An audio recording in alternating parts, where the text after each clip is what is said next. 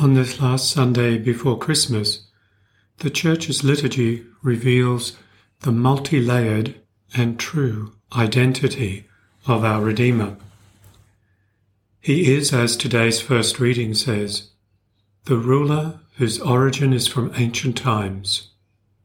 Furthermore, he will come from Bethlehem, where David was born and anointed king. The Redeemer is the heir of David, whom God promised would reign on David's throne forever. Jesus is that heir, the one the prophets promised would restore the scattered tribes of Israel into a new kingdom. He is the shepherd of Israel, sung of in today's psalm. From his throne in heaven, he has come to save us. Today's epistle tells us that he is both the Son of David and the only begotten Son of God, come in the flesh. He is also our high priest in the mould of the mysterious Melchizedek, priest of God Most High, who blessed Abraham at the dawn of salvation history. All this is recognized by St. John the Baptist when he leaps for joy in his mother's womb.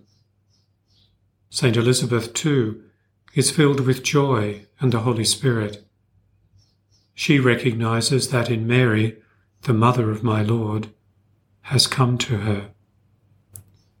St. Elizabeth praises and blesses Our Lady for her faith, that God's word would be fulfilled in her. Mary marks the fulfillment not only of the angel's promise to her, but of all God's promises down through history. Mary is she who is to give birth.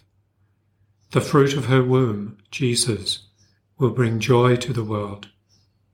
She is truly the mother of our Lord. That phrase uttered by St. Elizabeth mostly could pass us by as a polite and deferential greeting from cousin to cousin. However, if we note the other extraordinary thing in this moment of greeting, we begin to understand that there is more here than the meeting of two women, as holy as they are. There is the meeting of St. John the Baptist and the incarnate Son of God, both in utero. John moves within his mother, leaps for joy at being in the presence of the Saviour. And at the same time, St. Elizabeth is filled with the Holy Spirit, and she utters those magnificent and inspired words. Of all women, you are the most blessed, and blessed is the fruit of your womb.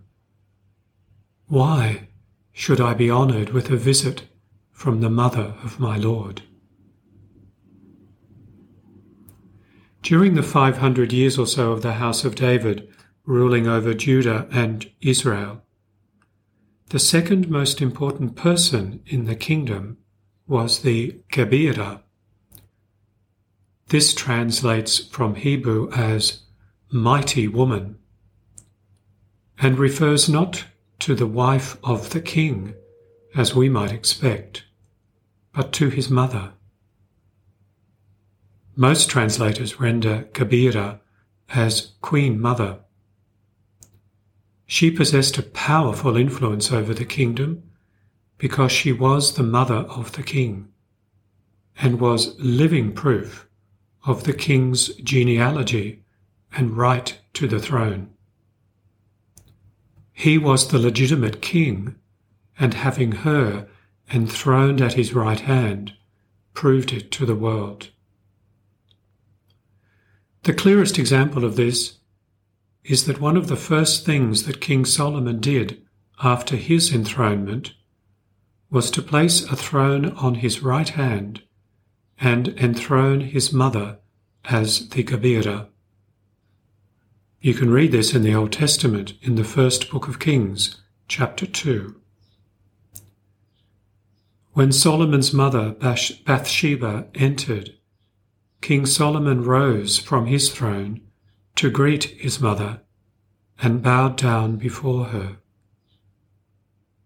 He showed the honour due to the Queen Mother because her presence at court signified that Solomon was King David's legitimate heir amongst all the other sons that David had had. Solomon had the right before God and the people to be king.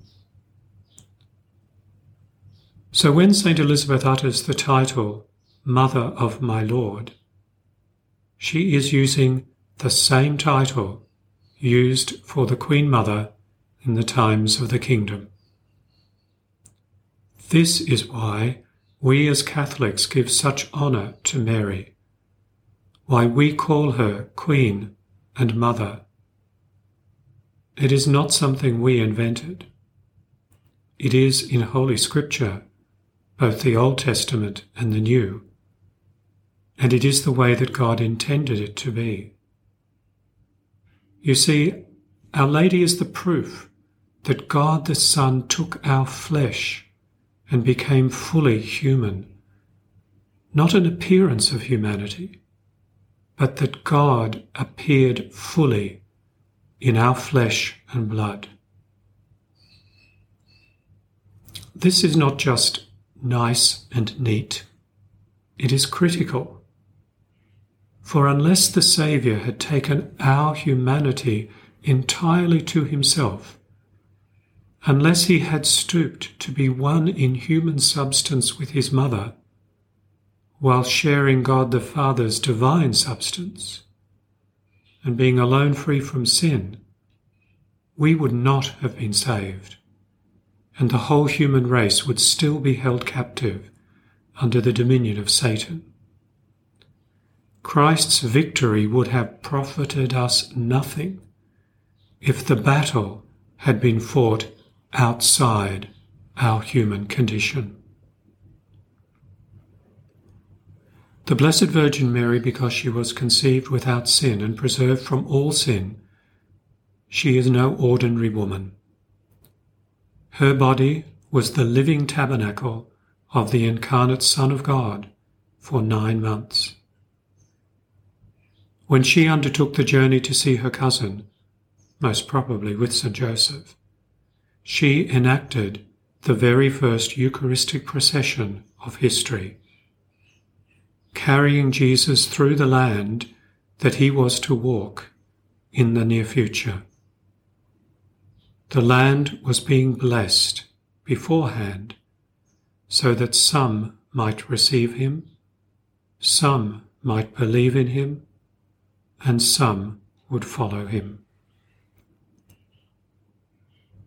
It is right and fitting that we honour Our Lady on this last Sunday of Advent, because through her has come the Saviour of the world, and so she is intimately connected with the salvation of the whole world.